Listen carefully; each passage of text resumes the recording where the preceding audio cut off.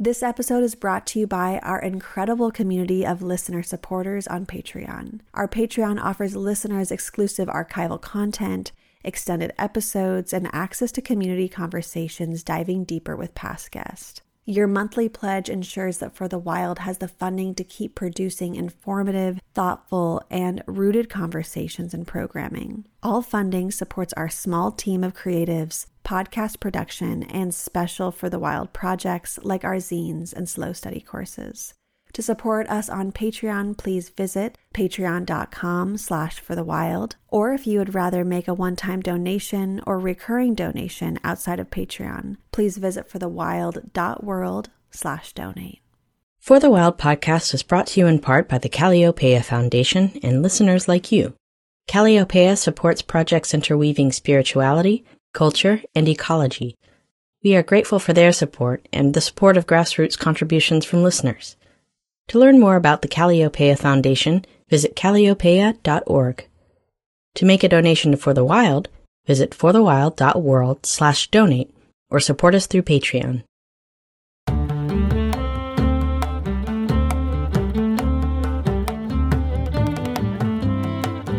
Hello and welcome to For the Wild podcast. I'm Ayana Young.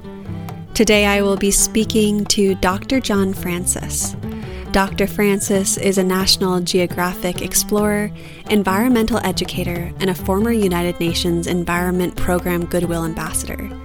He began his environmental work in 1971 when, after witnessing an oil spill in San Francisco Bay, he stopped using motorized vehicles and took a vow of silence lasting 22 and 17 years respectively. From that place of silence comes the opportunity to be with creation, with everything. And it's like, what can everything tell you? What can we learn from listening and feeling all that is being communicated to us? Dr. Francis earned 3 degrees, including a doctorate in land resources from the Nelson Institute for Environmental Studies during his walk across the U.S. He ended his silence on Earth Day 1990, telling the assembled crowd, quote, "Environment is about how we treat each other," end quote. He served as project manager for the United States Coast Guard Oil Pollution Act of 1990 staff and later walked the length of South America. Dr. Francis authored Plant Walker, 17 Years of Silence, 22 Years of Walking, and Ragged Edge of Silence, Finding Peace in a Noisy World, both published by National Geographic Books. He is a commissioner in West Cape May, New Jersey, where he lives with his wife and 2 children. He is now running for the Democratic nomination for the U.S. Congress in New Jersey District 2. Well, Dr. Francis, thank you so much for joining me today. In order to begin our conversation, I feel like I must ask you to tell your story in your own words. You are most notably known for the 22 years of your life you spent walking, abstaining from the use of any sort of motorized vehicle, and the 17 years of your life you spent in silence, a time in which you walked across the country and earned 3 degrees, culminating in a PhD in land resources. So can you share with our listeners how this journey came to be and what was the catalyst? Thanks for having me here today. Ayana, I'm really pleased to be here. This all started for me in San Francisco Bay Area. I was living in Point Reyes, actually a little town called Inverness, which is in Northern California, not too far from where you live. I witnessed 2 tankers collide, or actually the aftermath of 2 Standard Oil tankers colliding near the Golden Gate Bridge. And that prompted me to want to do something. I had never seen such an environmental insult in my life. It was something that really affected me. And so I tried to think of something I could do that would mitigate that could help in some way. I mean, people were cleaning things up off the beach and cleaning oil up and trying to clean the birds and the seals that had been fouled with oil. I just wanted to do something. And I think I didn't know what to do except the easiest thing I could do, the most immediate thing I could do, it felt. if I would just give up riding in motorized vehicles, because I saw the connection of the oil that I was using on the oil that was washing up on the beach. Not long after that spill, I gave up riding in cars and motorized vehicles, and prompted my friends and neighbors. Inverness was a small town, and Point Reyes Station was the neighboring town, was very small. It had about maybe 500 people total where I lived. And so everyone knew everyone. And so when I started walking, it was big news. There's this John Francis has given up riding in cars, and not riding in a car in California is kind of stepping out on the edge of society. So when I did that, I soon found myself arguing with my friends and my neighbors about whether one person could make a difference in doing something like that. I realized I'd been arguing so much that I decided on my 27th birthday that I was just going to not speak for one day. And that not speaking, I learned that I hadn't been listening. And because I hadn't been listening, I discovered actually that I hadn't been learning. I had given up learning, because anything that I heard that was new or different than what I already believed, I just would refuse to hear it. I would start thinking about something to say back to the person telling me what they thought or what they felt. And I was just not listening to them. I was thinking what I was going to say back to them and how I was going to defend what I believed. And so, realizing I had stopped learning, I decided that I might do this not speaking for another day. And it turned out a week later that I decided maybe I should do it for a month. And then a month later, I was like, maybe I should do this for a year. And every year on my birthday, I would reassess the not speaking. I went on for 17 years. So walking across the United States not speaking, I lived in the wilderness areas. I lived on the road. And as you say, I eventually walked across the whole United States and studied at different universities in different states, at University of Oregon, Southern Oregon University, and it was Southern Oregon State College, I think, when I first went there, but they've changed. And then I returned after graduating from Southern Oregon University to the Bay Area, and I treated myself with an apprentice at a boat building with a boat builder. Wooden boat building was one of my dreams, is to build a wooden boat and sail around the world. Well, at least I got to the part about building the boat and learning how to build a boat. So I learned how to build a boat, and instead of sailing around the world, I took off walking. And my hope was to walk as part of my education, and the spirit and hope that I could benefit the world by what I learned. And I didn't know what that meant, but I figured I would learn that along the way. And I continued walking across the United States, leaving California in 1983, and then taking 7 years to walk across the United States to my native home of Philadelphia and to my adopted home in Cape May, New Jersey, where I live now with my family. Along the way, I stopped and went to school until I had received a PhD from the University of Wisconsin, the Nelson Institute for Environmental Studies. And I was fortunate enough to be named a UN Goodwill Ambassador to the world's grassroots community, and was hired by the U.S. Coast Guard to help write oil pollution regulations after the Exxon Valdez spill in Alaska.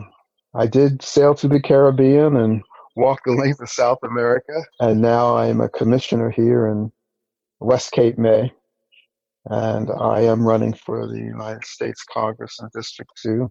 So that's pretty much my story. I guess there's a lot more to that, but you can read my book and you can listen to this podcast and you'll probably learn some more. Absolutely. We will learn more. This is just the beginning. Thank you for opening with a bit of your story. In your book, Plant Walker, you write, quote, "Silence is always with us, but we do not choose silence. Silence chooses us. If you are called to be silent on your journey, recognize the invitation as a great gift. It is a gift to be shared with others. Your relationship to silence is one thing that will define the uniqueness of your journey," end quote. Naturally, I'd like to ask you about those 17 years of silence, as it is an experience that so very few of us have or will ever have. And I think about how for many, our lives are polluted by noise, both environmentally as well as socially, but we are bombarded with the news of the moment and commentary by all.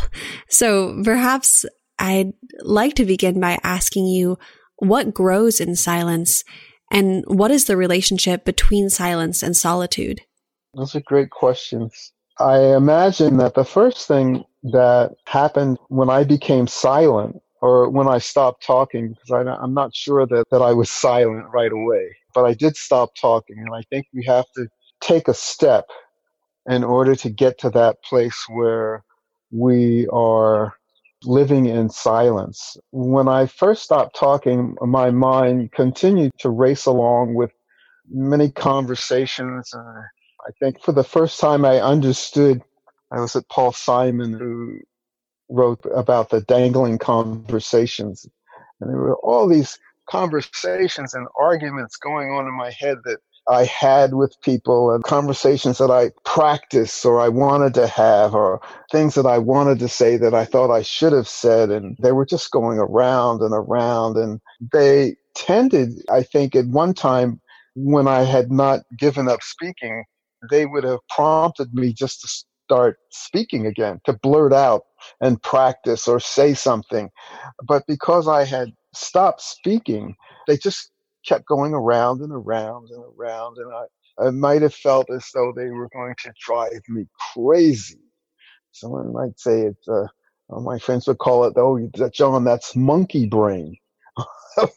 I'm not sure that we should put such things on the poor monkeys, that we should say that it's monkey brain. But it took several months of me not speaking before those conversations went away. And I don't think it was because I was so enlightened or I had practiced my meditation so diligently. I think it was because I just didn't speak, because I didn't have those conversations. Eventually, they just went away. During my day, I didn't have arguments. I didn't have those conversations. And so from that not speaking, silence came.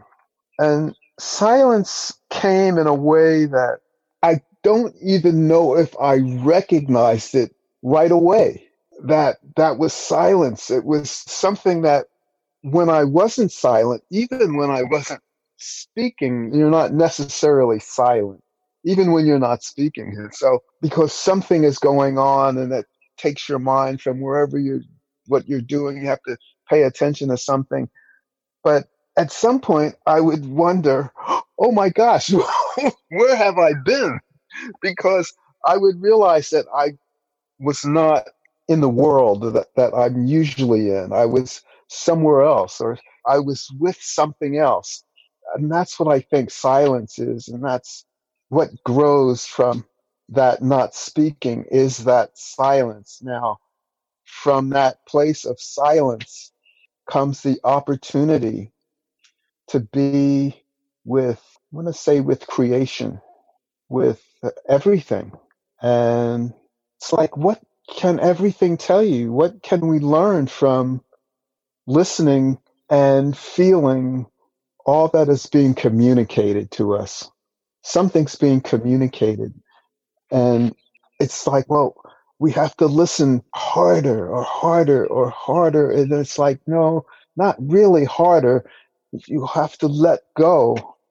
You have to let go the wanting to understand. You have to let go wanting to possess the understanding and just be in that place. You just have to be there. That was beautifully said. And what else is beckoning at us that we can't hear? And I'm thinking about how our anthropocentric understanding of language really limits us. And I wonder how we can cultivate nonverbal communication by choosing conscious silence, and not just nonverbal communication, but also communicating with our more than human kin. And experimenting with silence, what other forms of communication and earthly rhythms arise? My first realization about communicating with our non-human family was when I tended beehives for a woman who lived on the mesa in Point Reyes. She asked me, because I walked around and so people got to see me, and Frances Blair was her name. She asked me one day, she says, "John, would you tend bees?" Because it seemed like something I would do. And it's so funny because I always wanted to tend bees. I always wanted to be with bees. But at the same time, I was deathly afraid of them. I didn't like to be stung. And I don't know if any of your, or how many of your listeners know about setting up a beehive and you order the bees, they come in the mail.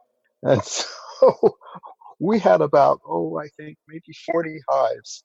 And so we had to first prepare the hives, and that was like getting all the wooden frames and the foundations, and so where the bees are going to live. And then we ordered the bees from a bee distributor. I'm not sure where they came from, but they came in the mail, a queen and some worker bees. And they were in a little package. Each hive had a queen, and each little package had some worker bees and females and drones, and worker bees are females. And then there are the drones, which are the males. And they're all kind of maybe 50 bees in a little package, and that's one hive. And we had 40 of those, but they came in the U.S. mail, and they were down at the post office in Point Reyes Station. We had to go down and get them. Somebody had gone down and gotten them, and Frances has gotten a message to me that the bees were in her yard under a grape arbor, and that I should come and begin setting up the hives. Well, I'd been reading about bees and reading about them, and because I had never ever set up a hive before, so I kind of knew after reading these instructions. And I went to the bees. I was still afraid, and as I approached the bees, they're all in the shade under this tarp. They just let out a horrendous hum. It was angry. They were angry. And I was like, oh gosh. And I backed up, and they kind of calmed down. And I went, oh God, I'm so afraid. I just don't know. Are they going to sting me? How am I going to let them out? And I went up to the bees again. Same thing happened. Huge hum came down there. Sense that they were really angry. And then I realized that it was really me that was afraid, that I was afraid of the bees. And somehow they sensed that. So I said to myself, look, the bees are all in these little cages. Now I'm going to go up there, and I'm just not going to be afraid, because what can they do? They can't do anything. So I calmed myself, and I walked up to the bees, and there was nothing. I backed up again. I said, that can't be true. I said, if I'm afraid, the bees are going to know that. I let myself work myself up to be afraid again. And I walked up to the bees, and the angry hum started again. Just to realize that there was this connection that I had with these animals, these bees, and how I felt. And I calmed myself down again. And I just said, I'm just going to have to be calm. I'm just going to have to be calm and work with the bees. And that was a really amazing thing, because I felt that the bees probably sensed, or maybe they smelled, the pheromones that we give off when we are anxious or angry or afraid. And those infinitesimal little bits of molecules that the bees can smell that we're not really aware of, because our smell isn't that great. And most of us, maybe some of us, have that smell, that ability to smell. But anyway, the bees were the first animals that I worked with, that I realized that they could tell how I felt, and they responded to how I felt. And I'm sure beekeepers know that. People who are around other animals know that animals do respond to the way that we feel our non-human cousins and brothers and sisters do respond to how we feel. The amazing thing about that is that what I discovered is that that's how we're all like that. Maybe we do feel each other's pheromones or electronic or electric auras or whatever it is, that we all feel something from each other because we are those kinds of beings. We are those kinds of beings. I think that's what came out of the silence, which connected me to everything. I definitely get that sense as well with our more than human relatives. And I strangely have a very good sense of smell, but I don't think it's as good as the bees. But I've been able to work on my olfactory power magic skills lately.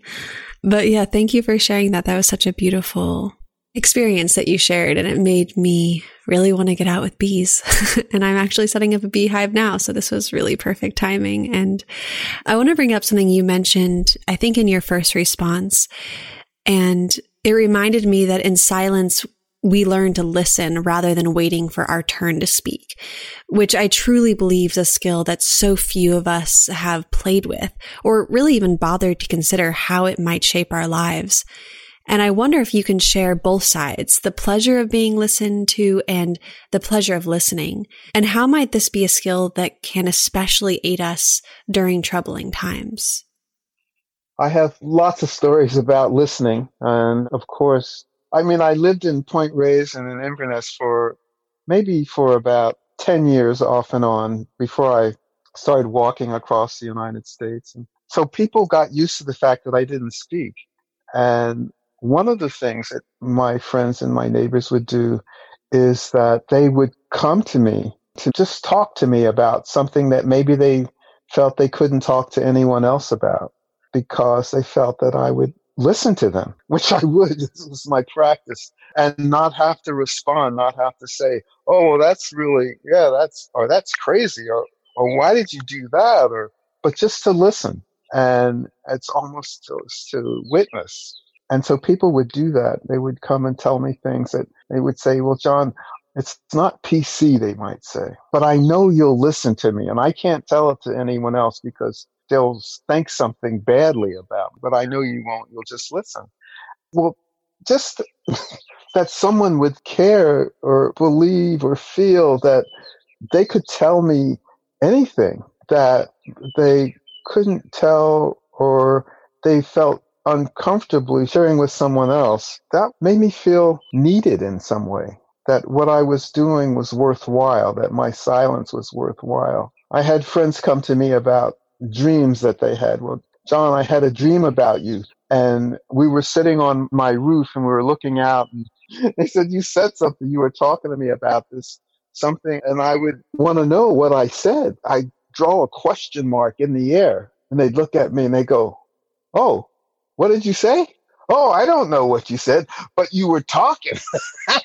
That's what was amazing. And that would always make me laugh. I just wondered if I had anything to say. I guess I didn't have anything important to say yet, or that it didn't matter what I said, that it was that I was just speaking. And I thought about that. That's an experience that I've taken with me, that sometimes it's just enough that we're speaking to each other, that it's not so important what we're saying, but that we are together and that we're just kind of speaking with each other. And I think that is like maybe the social being that we are, that we love this company and we love this ability to, talk about the weather. And when I did start speaking, I wondered, well, what was I going to say? Was I going to only say important things or what I thought was important?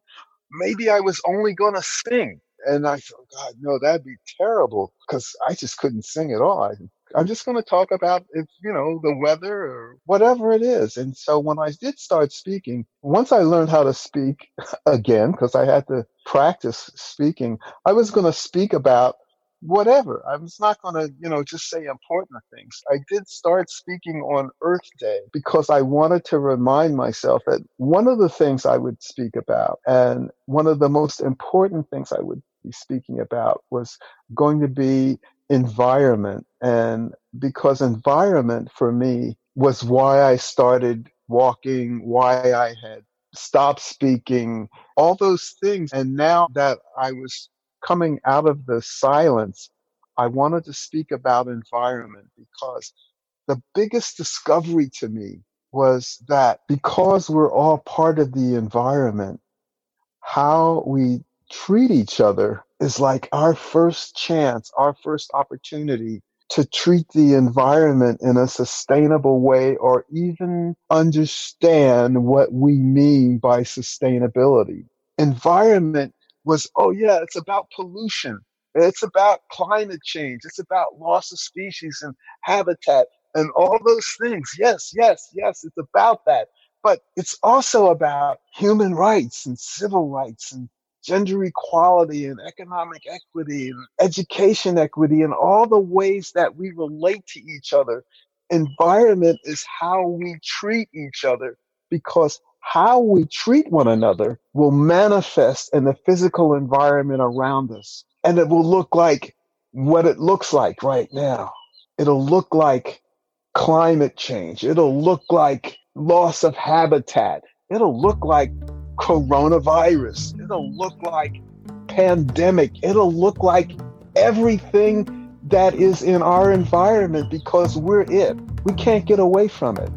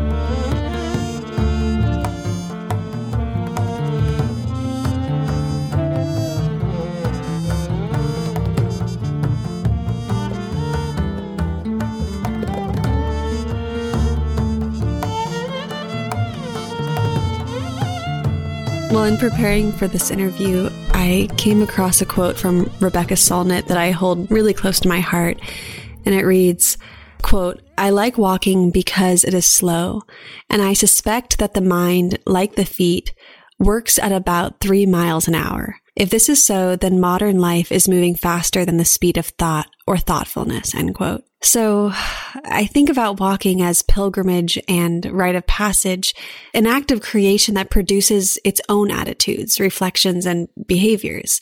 So I'm wondering, what sort of philosophy do you think develops from the act of walking, and how has your personal philosophy been informed by walking? I think that Thoreau had a great idea. You know, this is nothing original. I'm just a follower. Walking is like, I realize that as I walked across the United States, for example, I'm so grateful, number one, that people had gone before me, because there were like trails. I mean, I have been walking in some places where you have to go across country, and I don't know if anyone has ever been there, but walking from the East Coast or the West Coast to the East Coast and walking into villages and towns and going over bridges of great rivers, you know that someone was there before you. It's like that's how everybody got around. Everybody walks. But this is now. So we've walked and we've run, and now we're riding and we're driving and we're flying. I mean, so this is an incredible time. So walking for me is like stepping outside of what's going on, the culture, the society. It's like the ultimate journey that you can take is your own 2 feet. If you have 2 feet, and if you don't have 2 feet, there's other ways you can do this. Just like we're walking back across the United States and they didn't walk, they had a wheelchair, called themselves planet wheelers. Well, we call ourselves planet walkers. They said, well, I'm a planet wheeler. And they wheeled their wheelchair. It's that moving through space at that speed, that 3 miles an hour, that our minds are kind of set for. It's like we learn so much. We learn in a different way when we move through space connected to the planet. The planet changes as we change. Well, someone said, well, you're not going to change the world by doing what you're doing. And I mean, I think they're correct that I'm not going to change the world, and I'm not sure that I would want to change the world, but you do change yourself, and you do change a part of the world. And that's the part that you are. I would love to empower people to be that change that you are. Not that I am, but that you are.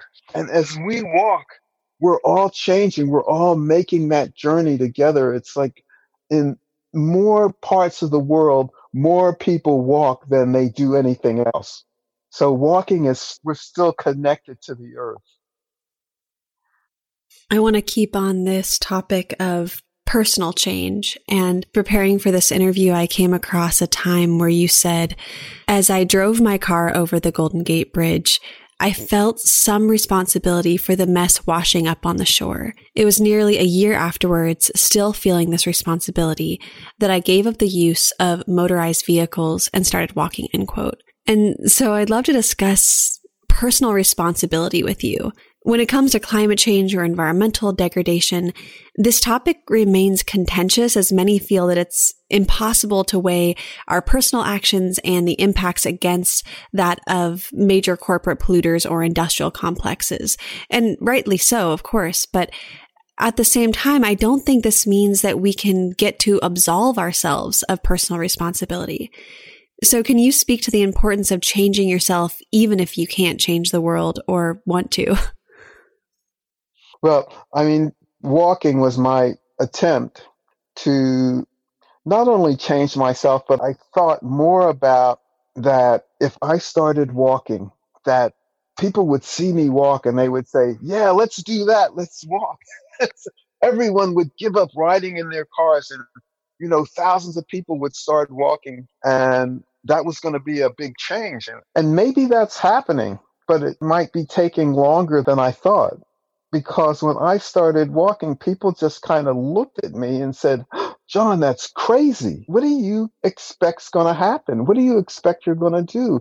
And once I realized, my mother would say that I was just hard-headed or stubborn, that I would keep doing that. But I got to this place where I enjoyed it.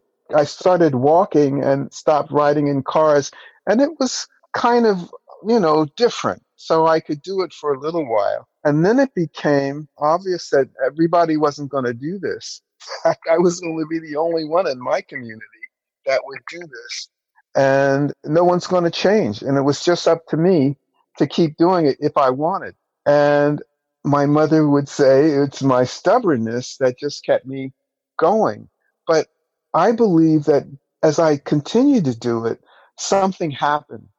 Something happened to me because of being connected to the earth again, to be moving at that 3 mile an hour pace. And I felt I was being healed and that I needed healing, because when I gave up riding in motorized vehicles, I must have been very angry. I felt that I had a chip on my shoulder and that if you didn't do what I did, then there was something wrong with you.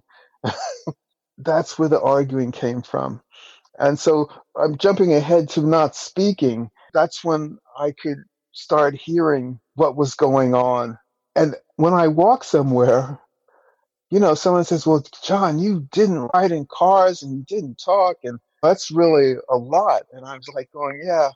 Inside, I'd say, that's true. I didn't ride in cars and I didn't talk, but other people rode in cars and other people talked.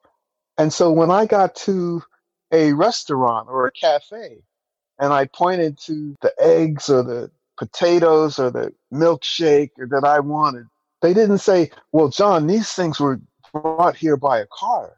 You know that. But we've been growing some potatoes outside that we're going to feed you with. No, I ate those potatoes. I drank that milk that came in a milk truck and all those things. So no matter how much responsibility you think you're taking, you're still part of it. And the thing that you need to remember is that we're all in it together, no matter what you do and no matter how you do it.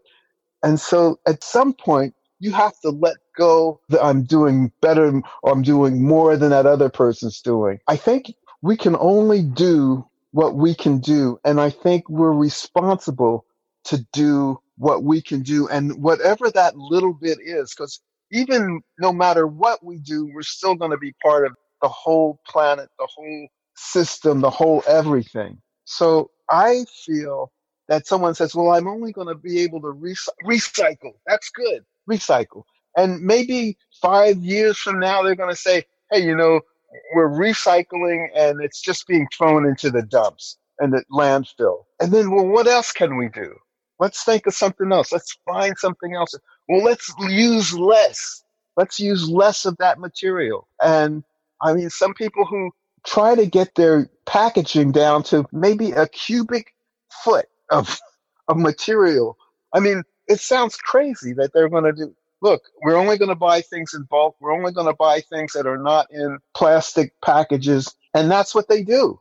And people get to look at them and watch them and say, I never thought of that. And so other people maybe get inspired to do something else. But we're always looking at each other. We're always learning from each other. And so however we express our responsibility, however small we think it is, it's really a step in the journey that we all have to take. So we can't all do everything all at once. This is a journey where we have to learn and teach each other. That was so relieving and joyful to hear. And I sometimes, or more than sometimes, wish we could do everything all at once and just fix it all. And I also know that's not possible. And these baby steps or just learning from one another and that curiosity that sparks when we see people doing things that are against the status quo, I think it allows us to understand that there are other options. There's other ways of being. There's other ways of relating that maybe we never even considered before. And I think there's a lot of magic in that. I wonder, so many of us entertain admiration, but true commitment is harder to come by. And in your journey, it seems like there were a few striking moments that catalyzed change, and you remained committed to these changes for as long as it felt liberatory. So I'd like to ask you about these moments and how you recognize them, but also where you sourced your unwavering commitment. And perhaps you could also share with us how you kept yourself accountable. There's many moments, and, whether the moment is like a few seconds or a day or a year, that these moments are, I guess, events, and they're meant literally in the sense that, quickly, this passing, it was like, there's a time, I think, which was one of the most important moments for me. And I wrote about it in my book. I call it Meeting Mr. Death. And that's when I started painting. Is before I even started my silence, I started painting watercolors every day. And so it was a practice. to be able to sit down and be somewhere and paint, to try to be in a place. And the paintings, the watercolors, I looked at as these were artifacts of a process of sitting. And I took this with me wherever I went. So every day I would sit down and I would paint. And one day I was walking in Northern California, and I was on my way back from Oregon walking, and I was off Highway 1, and I was up on a little mountain road, ridge road, and I was walking down the road, and I could feel, sort of like the bees, that something was going on. I wasn't sure exactly what it was, but a truck came and drove past me one way, and then it turned around and it drove in front of me so that I would catch up to it as I walked. And as I passed the truck, I could sense something. And inside, two guys were sitting there looking at me, and I kind of walked past, and they said, hey boy, come here. I was like, oh, this isn't going to be good, I could tell. So I turned around and I walked back to the truck. It was a little small truck, so I could put my arm on the cab, and I had my banjo cradled in my arm, and there were two guys in there, and one had a crew cut, or they both had crew cuts. They were looking at me, and they said, you know, you're making people pretty upset, you walking up here. And I knew who these guys were, but I couldn't place it. And finally they said, yeah, because, we don't like, and they used this word to describe what they thought I was. And it began with an M. And it shocked me for a little bit, for a moment. And they said, yeah, we don't like them up here. You better get going. And before I got going, a guy next to me put a gun to my head. And he said, that's right, we don't like your kind up here. And then he pulled the trigger. And I recognized who it was.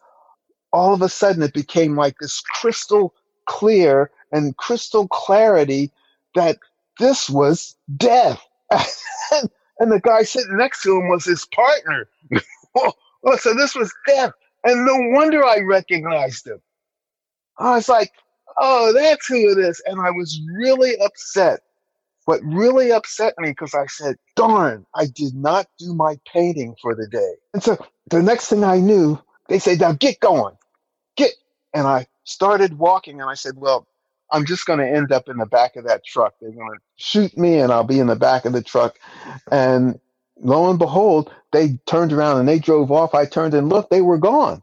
As soon as I realized they were gone, I sat down and I took out my watercolors and I started doing a painting of Point Reyes. I could see it off in the distance. You know how when it gets really foggy down in the bottom of the valleys and you can just see the tops of the mountains? I could see Point Reyes off like that. I sat down, I started doing the painting.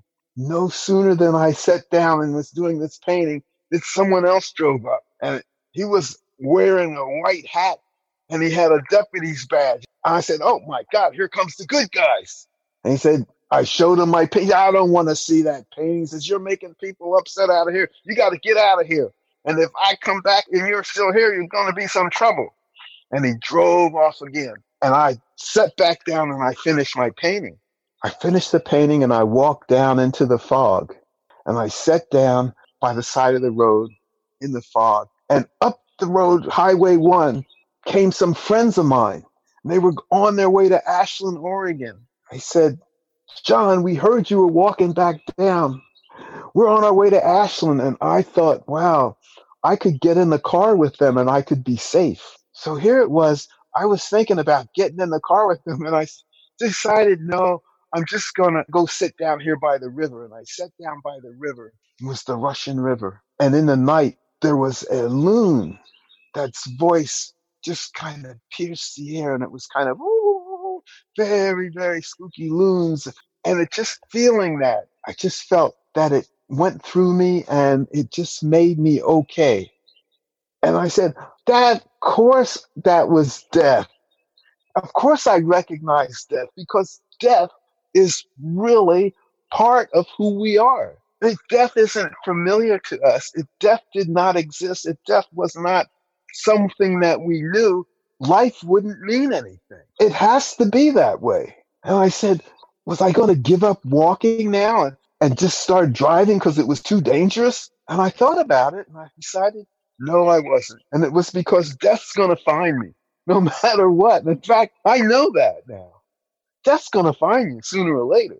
So I might as well live what I'm meant to live, the way that I need to live in order to be me. And so the next morning came and I walked all the way to Point Reyes. And it was because I knew Mr. Death. I knew that death was always around us. Death was always going to happen. Death had to happen. Death had to be there. And that was the experience that let me go on to be where I am now. Because I don't think I could have walked across the United States if I feared dying.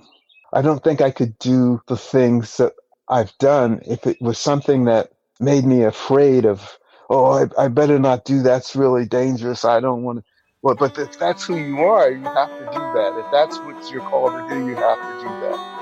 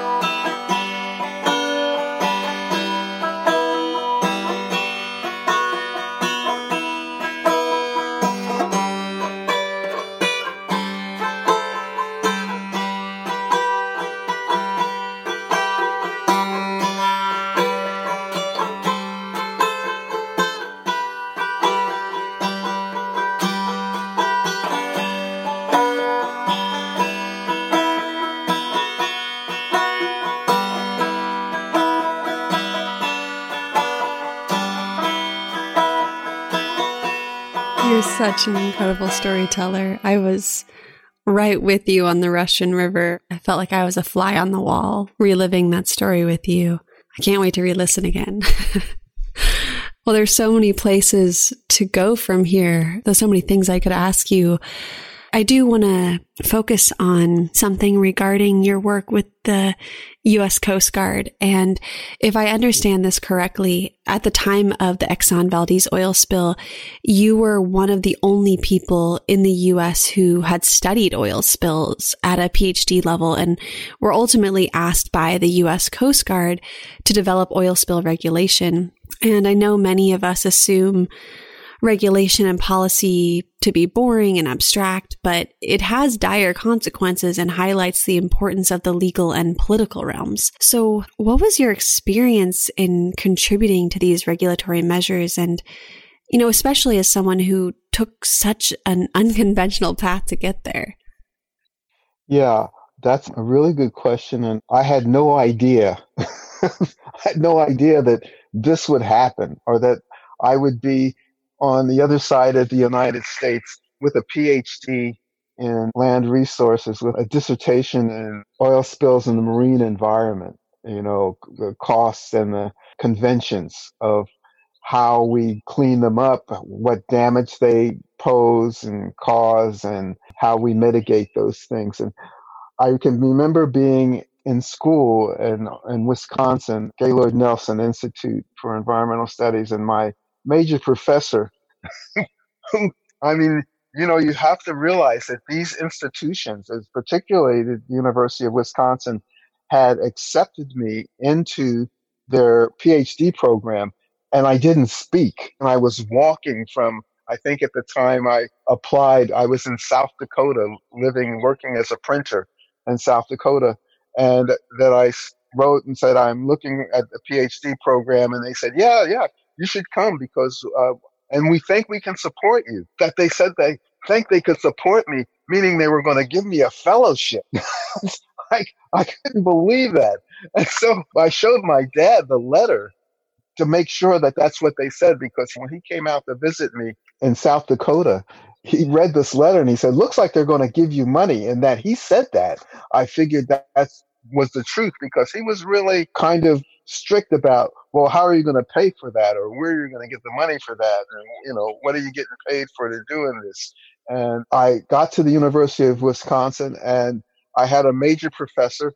His name was John Steinhardt, who passed away. He spent, I think, a whole semester with me, letting me figure out what I was going to write about. And one day I came to him after just I was going to write about the United Nations and the World Bank, and everybody's like looking at me. And how I spoke with him was not with words, but he said, because I was drilling for oil, or two tankers had collided. I pushed, like, two boats had smashed, and the oil was rolling all over his desk and then the floor. I was doing mine. And he says, oil spills, that's a good one, John. I think you should write about oil spills. And he would say, I was wondering when that was going to come up, when you were going to think about that. And he had written a book called Blowout, which is about the Santa Barbara oil spill. And the Santa Barbara oil spill, which happened in 1969 off of Santa Barbara, was the oil spill that started the environmental movement. It was that oil spill. So I ended up studying oil spills. I mean, once I started, I realized, well, that's what I should be studying, because it's why I was walking. It's why I started on this journey. I was writing about oil spills. I was getting published already because people were finding out about me, and the Oil Spill Intelligencer, they were using my data to make graphs and things in their magazine that went out to the industry. And finally, the Coast Guard called, because they heard about this guy who was at University of Wisconsin who was getting published, and they wanted me to come to Washington. They said, what do you mean he doesn't? We want to talk to him. And they said, well, he doesn't talk. And it's like, oh, is there something wrong? And he goes, no, he just took a vow of silence. He doesn't speak.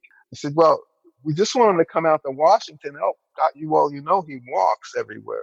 And I guess resource man or the admiral says, is anybody normal at your school? Because when I was studying oil spills at Wisconsin, my friends would say to me, they said, John, why are you studying oil spills? No one's really interested in them, and no one's going to give you a job. And because I had a fellowship, I was not thinking about, well, I have to get a job to pay my school loans back. And that was before Exxon Valdez happened in 1989. And that's why they called, because I was there already studying oil spills. And so I was one, or if not the only person studying oil spills at that time in the United States at a PhD level.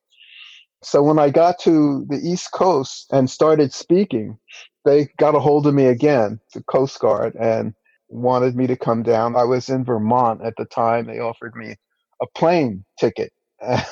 And because I was speaking, I could talk to them on the phone. I said, no, I don't fly. And they said, well, you can take a train, Dr. Francis, and we'll reimburse you. And I said, I don't use trains either. And I says, well, Dr. Francis, you don't drive in motorized vehicles either, do you? I said, no. He said, we'll get back to you. And lo and behold, they did. And asked me how I could get there. And I said, I could ride my bicycle. And they said, well, we'll be waiting. And I said, how long will that take? 2 months. Mrs. all laughing, and showed up there in 2 months. And next thing I know, I'm working at the Coast Guard. I asked my boss, I said, so how come you hired me? He says, well, you had a PhD. You could have hired somebody else with a PhD, with someone that is less eccentric. Or he said, the last time I looked, John, they weren't giving these degrees away. And we figured you must know something because you got one.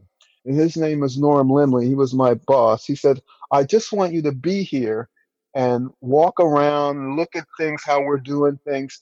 And if you have a crazy idea, come tell me what it is, because we might be able to do it for the way we're doing things. And it's going to be different.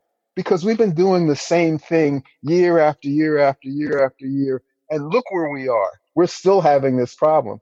So it might look really outside of the box. Come and talk to me about it, because we might be able to do that.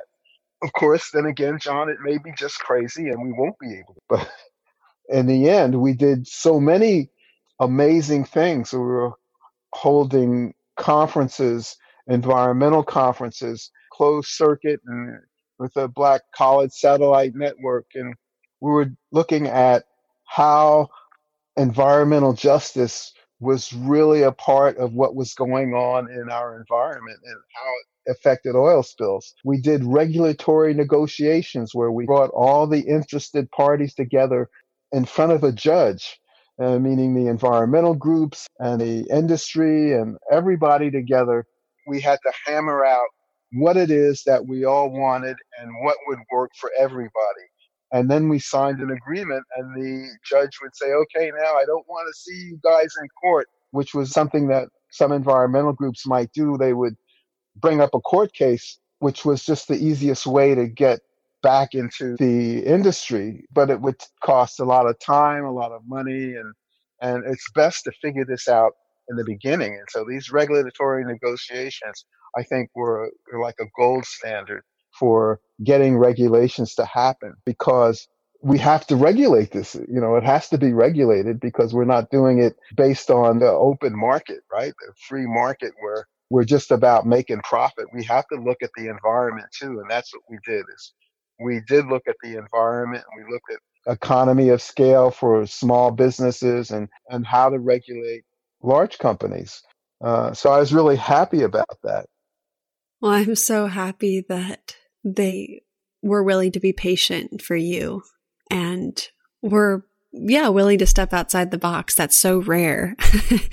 And I just love how you stuck with your journey and said, it'll take me 2 months by bike, but if you're willing, I'll be there. That's just so good. I love that. And John, I could honestly listen to you for hours and totally get lost in your storytelling. But sadly, as this interview is coming to a close, I do want to take a moment and ask you about grief and anger. And I'm thinking about your journey, and I wonder if you ever felt anger or grief or despair, particularly in terms of witnessing the 1971 San Francisco Bay oil spill. And at this point, I think, unfortunately, many of us can relate to an event like that, and many might also admit to getting mired in paralyzing grief or even a sort of narcissistic anger, both of which prevent any sort of long-term action. So I'm wondering if you could speak to the necessity of and your personal capacity for moving through anger and grief in service to something greater. There's a lot of things to say about that. One, I just received an email from a friend who has type 1 diabetes. He was born with it. And he's like writing a book, and he wants to keep moving. I think it's On the Move with Type 1. He read my book, and he said, there's something that I said that really stuck with him about going through hardship and disaster and things like that. And well, I had talked about when we have these things like disaster, that we use it. Again, I'm a follower here that many people say this, and that we use that disaster, that moment in our grief, our despair, or to actually use that as an opportunity to change. And in doing so, you're going to survive that, but we're also going to come out of it even better than we were before. I think if someone said, that which does not kill me makes me stronger, was that Heidegger? It's like wonderful. I believe that, but also, which is more humorous to me, was sometimes people would say things about me, and my friends would say, did you hear what that person said? Well, I just wouldn't hear it that way. I wouldn't hear it the way that they said that was an insult to me. It didn't happen. It's like my mind had changed, and it had changed it to something else. I'm sure I can hear insults now, but I think when people said, well, John, you're crazy for doing what you're doing, or you shouldn't do this, and they came up against and said, we're diametrically opposed to what you're doing, and how could I be angry with them? I mean, I think there was a time when I would be angry, but then there became a time when I was just grateful for them to be who they were so that I could define who I was, so that it would help me say, no, that is how I feel. I do feel like walking is a good way to know the planet. I do feel like kindness is really a way to be that's going to influence the environment. I think love is going to influence the environment. And ultimately, that's it. It's how we treat each other. It's like, well, we have to be kind. We have to be kind to each other. We have to respect each other. We have to love each other. Oh my God. I mean, well, yeah, but that's so touchy-feely. No, it's the truth. We have to love each other. We have to care for each other.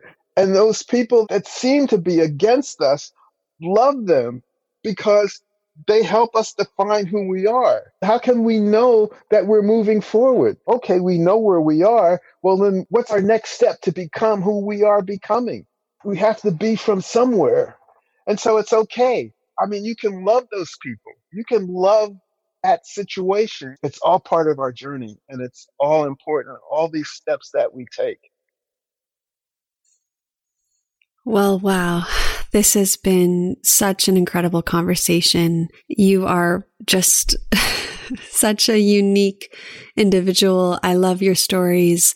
So thank you so much, Dr. Francis, for taking this time with us and being so engaged and giving us so much to chew on and sit with. So thank you. Oh, you're welcome. Thank you.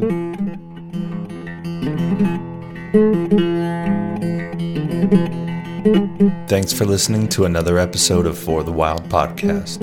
The music you've heard today is from Rajna Swaminathan, Cooper Moore, and Carter Lou McElroy. For the Wild is created by host and founder Ayana Young, and the production team Aidan McRae, Andrew Storrs, Erica Ekram, Aaron Wise, Carter Lou McElroy, Chris Hudson, Francesca Glassbell, Hannah Wilton, Melanie Younger, and Shay Carruthers.